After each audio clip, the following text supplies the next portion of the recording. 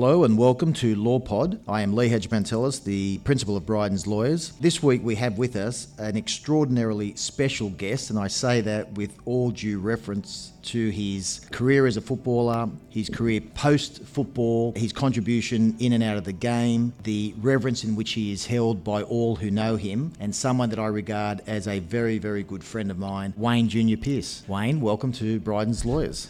Thanks, Lee. It's great to be here. Looking forward to having a chat. I can tell you, I've done this quite a bit now, and I've never really been nervous before, but I am a little bit nervous today. Oh, I think you're making that one up, mate. You don't get nervous. I know you. Okay, all right. We'll take that one on board. Well, Wayne, inducted into the NRL Hall of Fame 2008, 277 first-class games, international origin representative, player, captain, coach, commentator, ARL commissioner.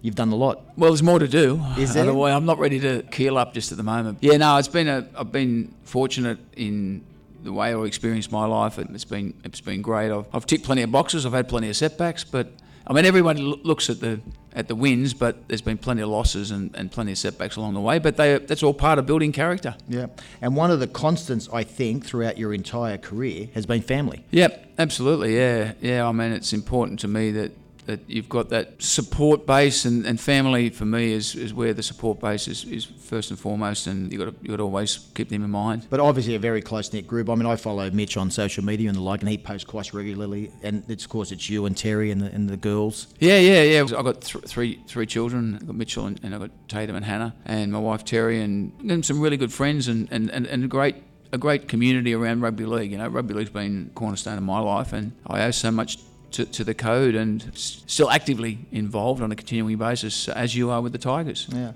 Well, we sit here today is the 18th of November. We're recording this, the day of Origin 3. Who would have thought 7 or 8 months ago that we would be here at the end of what has been an incredible season? Yeah, well, if we go back to the start of the season, we started the season as usual. COVID was spreading in the community, but we started round 1, normal competition, and then what happened was the round 2 of the competition went ahead but with no crowds, and then the day after the competition, round 2 competition finished, we met on the Monday as a commission and hooked up with our professor, who was our advisor that we had at the time, and she said it was unsafe to continue the competition, so we had to put the competition on hold. And that was a period where the game had never ever experienced before, and a time where we had to really dig deep in terms of our crisis management. Fortunately, we got back on the field, and we're here now, and the last game of the season, Project Apollo, the capsule is just about to land at Suncorp Stadium tonight, and then the mission's over. Well, congratulations to you and the entire ARL Commission, because they've done a wonderful job. As I say, in March, by which time they had already suspended the Olympics, postponed the Olympics for a year, and I thought to myself, well, if they've postponed the Olympics, what chance has the NRL got? Well, you've done a remarkable job. You did better than the Olympic Committee did. Yeah, well, we did, but we set about it in a way that Peter V'landys asked me to head the project, to choose a team and to lead the project, which I did. It was all about teamwork. It was very much about making the commitment to all the clubs, all the players and all the stakeholders that we would do our absolute best to get back as soon as possible, because the game was absolutely bleeding. We had some big hiccups along the way with broadcasters. We had hiccups with the government. We had threatened player strike, referee strike. We had a whole lot of hiccups, but we managed to get over those hiccups and get back on the field at the date on May 28, which most people thought was unrealistic because it was so soon. But we got back on the field in a safe manner, and we've managed to negotiate the hiccups through the course of the season and get to the completion of the season in a manner that's been very successful. Peter V'landys has said publicly that he anticipates that 2021 will be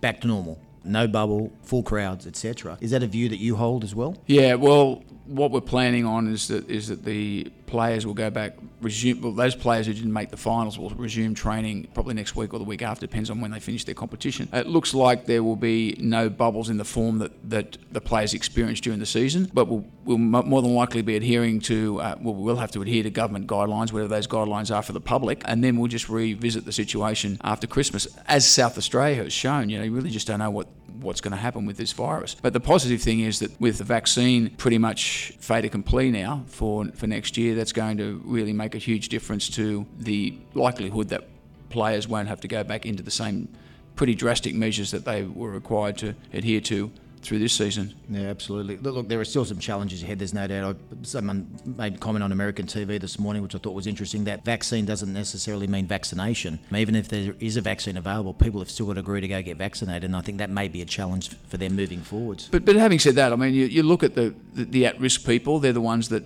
really are going to benefit most. For some people, if healthy people, the symptoms are not hugely severe, but you've got to cater for worst-case scenario, and they're the people that get very sick or pass away.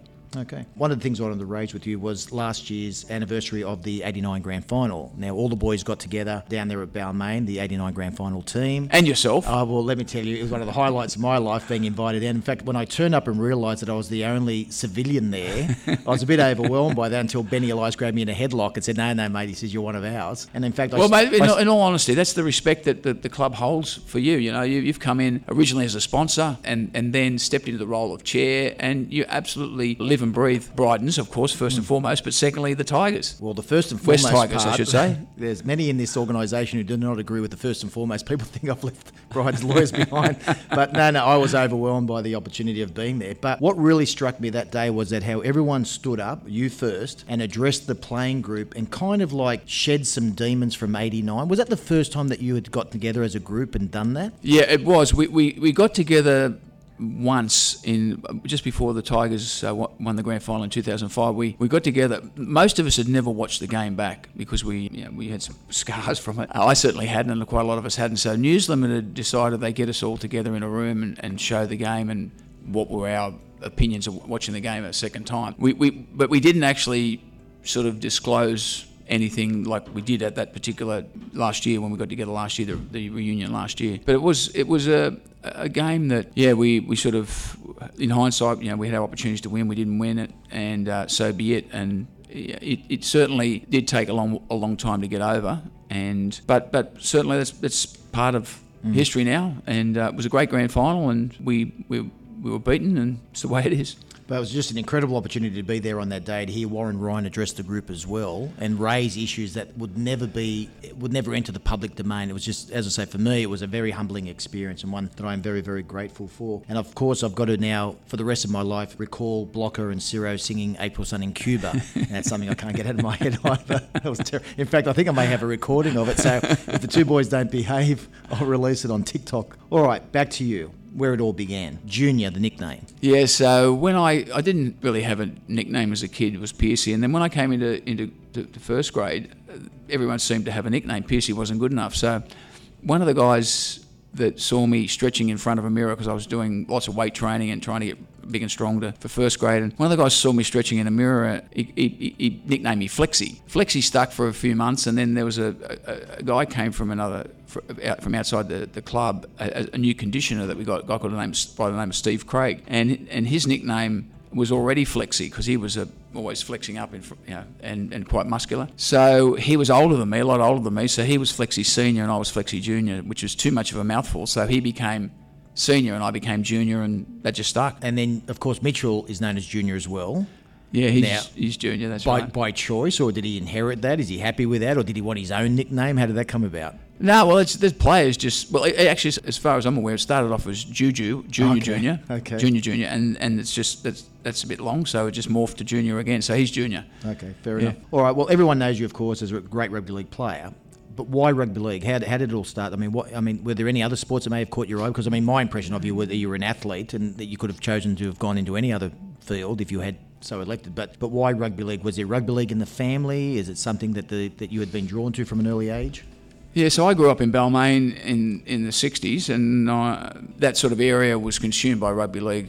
Back in those days, it was Heartland Rugby League, and we sort of followed the Tigers, Balmain Tigers, and then what happened was in 1969, the Tigers won the grand final, and myself and my two younger brothers, we all signed up for the Balmain Police Sports Club the next year because we were all inspired to play because we were, the Tigers won the comp. I was 10 years of age and my two younger brothers were younger. Anyhow, we sort of started playing rugby league, and that was it. So that was the start of it, and then went from there. Any other sports, Wayne? Yeah, I actually was a reasonable middle distance runner. I was a pretty good 800 metre runner. Played cricket. I played a bit of rep cricket, actually. I played Durham Shield when I was 17 for Balmain. Cricket was actually not for me. It was a bit rough because what happened, I got hit by a bounce. I wasn't a very good batsman. I was a bowler, middle pace, fast medium bowler. Sorry, you're telling me that cricket was a little bit rough, but you were okay with rugby league. I was playing in this Durham Shield game and coming in as a number 9 batsman, got hit by a bouncer, smash on the nose, smashed my nose across my face, stepped on my wicket, which was the worst part. I got out. Had to go to hospital and get my nose fixed up. That had never happened in rugby league up to that point. So fair enough. I thought cricket's not for me. It's too tough. I'll just stick with rugby league. Okay then. One of the personal attributes that I think people think of when they reference Wayne Pearce is leadership and leadership qualities. And I know that Blocker, even to this day, refers to you as his captain.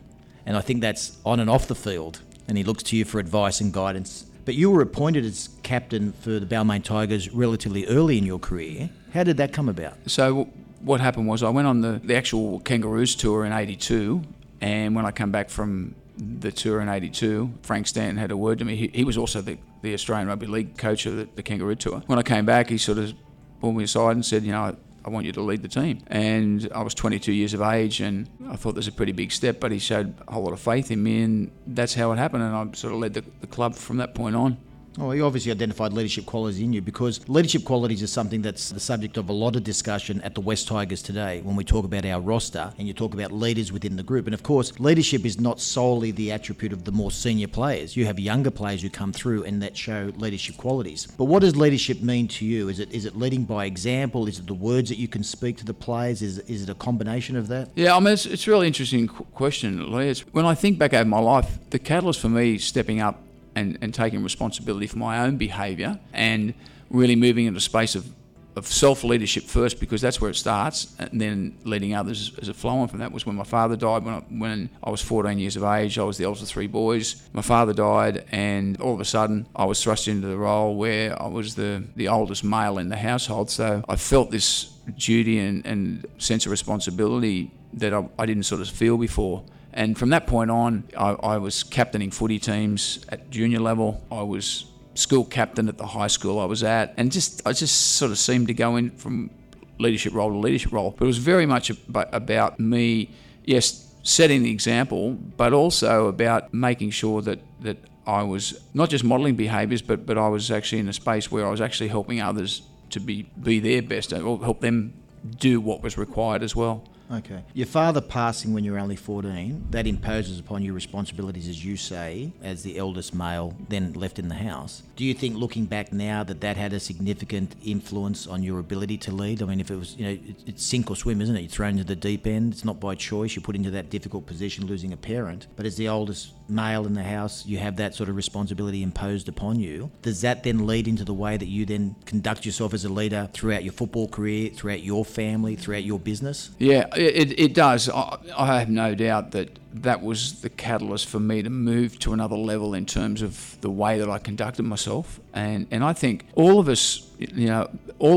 have setbacks. All of us have points in our life where we come to a junction in the road. Which way are we going to go? I could have gone off the rails, and I did go off the rails for a little bit, but I managed to get myself back on track. I had a really good mentor who was a friend of my dad's, who also took me under his wing, gave me some confidence and helped me set goals, and so it went from there. But I believe everybody has a capacity to lead. I think the most important leadership role on the planet is being a parent, and so many of us don't realise the magnitude of the role of being a parent, and that we assume leadership with your role in running this business or with captaining a footy team or whatever, but we don't realise that as head of a family, as a parent, you're a leader as well. Now, I agree with that, Wayne. I've said to many, many people that my life changed on the 9th of August 1994 when my eldest was born, in a way that you could never imagine, and the responsibility of bringing another human being into this world and the responsibility that comes with that, the obligations and the like. And I tell young ones, we have a number of staff at the moment who are expecting children, their first child, and I say to them that you don't know what's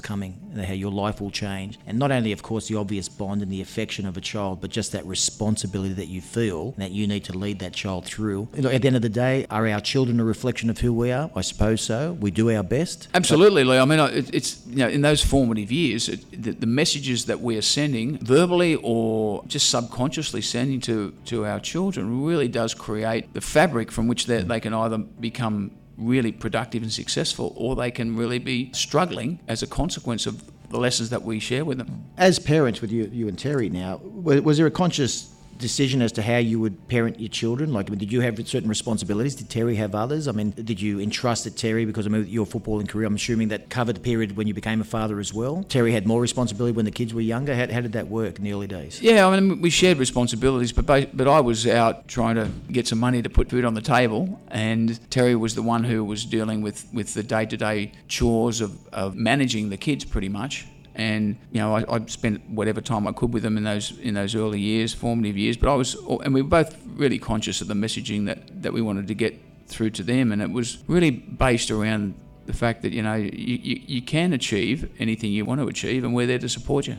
Absolutely. All right, in terms of your playing career, Wayne, it's well known the success that you enjoyed, the Kangaroo Tours and the like, but I remember back there was a couple of incidents there where there were some very famous injuries that you suffered. There was the detached retina. Yeah. How did that come about? I mean, and that cost you significantly, didn't it? Yeah, so actually, I think this is the thing with anyone that's achieved anything in life. You look at the same sort of example. You could talk back over a whole lot of setbacks, and I mean, the first big one I had, as I said, was when my father died. But then after that, I actually got hepatitis B, which nowadays you can get vaccinated against. But at the age of 18, I got that from a bucket and sponge. Back in those days, the bucket and sponge, people used to suck on the sponge and stick it in a table, and then people would swap it down. Got a cut over my eye. They sponged, after people have been spitting in this bucket, they sponged it down. About 6 weeks later, I just had no energy and went to the doctors, had blood tests, and I had contracted hepatitis B. Pretty much out of action for 6 months. I lost a lot of weight. When I recovered from that, pretty much the next season was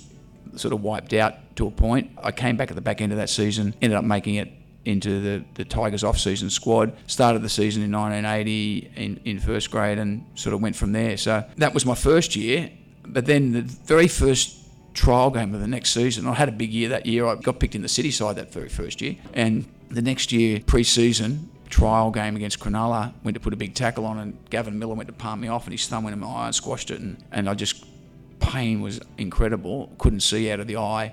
They rushed me to the Sydney Eye Hospital. Subsequently had a operation to repair a detached retina, and I missed pretty much most of that season. To this day, I'm still blurred in that left eye, so I can't really see out of that. So it was always difficult for me to try and catch footballs coming from a left-hand side or high balls, because you need both eyes to judge depths, and really difficult for me to try and do that. Anyhow, I managed to, next year I had a pretty good season again and got picked to play for Australia, and went on the Kangaroo Tour and went from there. Did any of your opposition work out the defect in the vision and try and come down your left side all the time, or kick to your left or anything? No one worked that out? I didn't tell anybody that. I didn't even tell my teammates that, because I didn't want to get around, because it was definitely something that they could have exploited. And I got criticised for dropping quite a few balls from passes or high balls from this side, and it was purely and simply the fact that I only had one eye, and luckily that eye carried me through my career. All right, and there was a knee injury that cost you the Kangaroo Tour? Yeah, 1986. I do recall this. Yeah, so what happened was, in the test series against New Zealand in the middle of the year, 1985, in the last test, I actually got tackled and my knee twisted, and I damaged my knee and went to the hospital, and they sort of identified it was a torn anterior cruciate, so they had to have a knee reconstruction. And a guy called Merv Cross was the guy who operated on the knee. And anyhow, he did the operation, and he said, because normally you're out for 12 months with a knee reconstruction of the cruciate. But he told me that the way that my cruciate was torn, it wasn't ripped off it wasn't torn in the middle, it was ripped off the bone. And he said, it's actually better. It's like a fracture. He said, you can heal. He said, and like, this is a very small percentage of people who do it that way. He said, but that's really good for you. He said, because when's the Kangaroo Tour leave? And I said, it leaves in 12 weeks. He said, well, if you do all the rehab, do twice a day rehab on it, he said, I think you can be right. So 10 weeks later, I was cleared by him. He was the number one knee surgeon in the country to play. And I started training with the Train On squad for two weeks, because in those days, as the teams were knocked out of the finals, they had squads that they would train together. And I was leading all the runs and stuff like that. And then I was subject to a fitness test that had never been done before. They never had put a player through a fitness test before the team was selected. This is the first time ever they did that. And so they had a fitness test for me, and I was pretty confident because I was winning all the runs and all that sort of stuff. And he had, to cut a long story short, the doctor, the Australian Rugby League doctor, ruled me out because Les Davidson and Martin Bell are there. They were tackling me. I was wrestling them. And then after all this stuff, he's made me do sprints, 100-metre sprints on Redfern Oval, which was really rough. And I'd done a couple, no problems. And then I did another one. And what happened was it was really rough surface. The knee that wasn't operated on the other one hit a divot, and I just slightly stumbled a little bit, kept running, and he called me over. He was just looking for something to keep me out. Anyhow, they ruled me out of the Kangaroo Tour. It's still a very sore point to this day because there was definitely an agenda. Yeah. That was the story behind that. It was very disappointing though, because I played in 82. I got voted the player of the tour in 82, and I was really excited about going again in 86, but it didn't happen. Well, thank you for listening to part 1 of our chat with Wayne Pearce, and make sure you stay tuned for episode 2.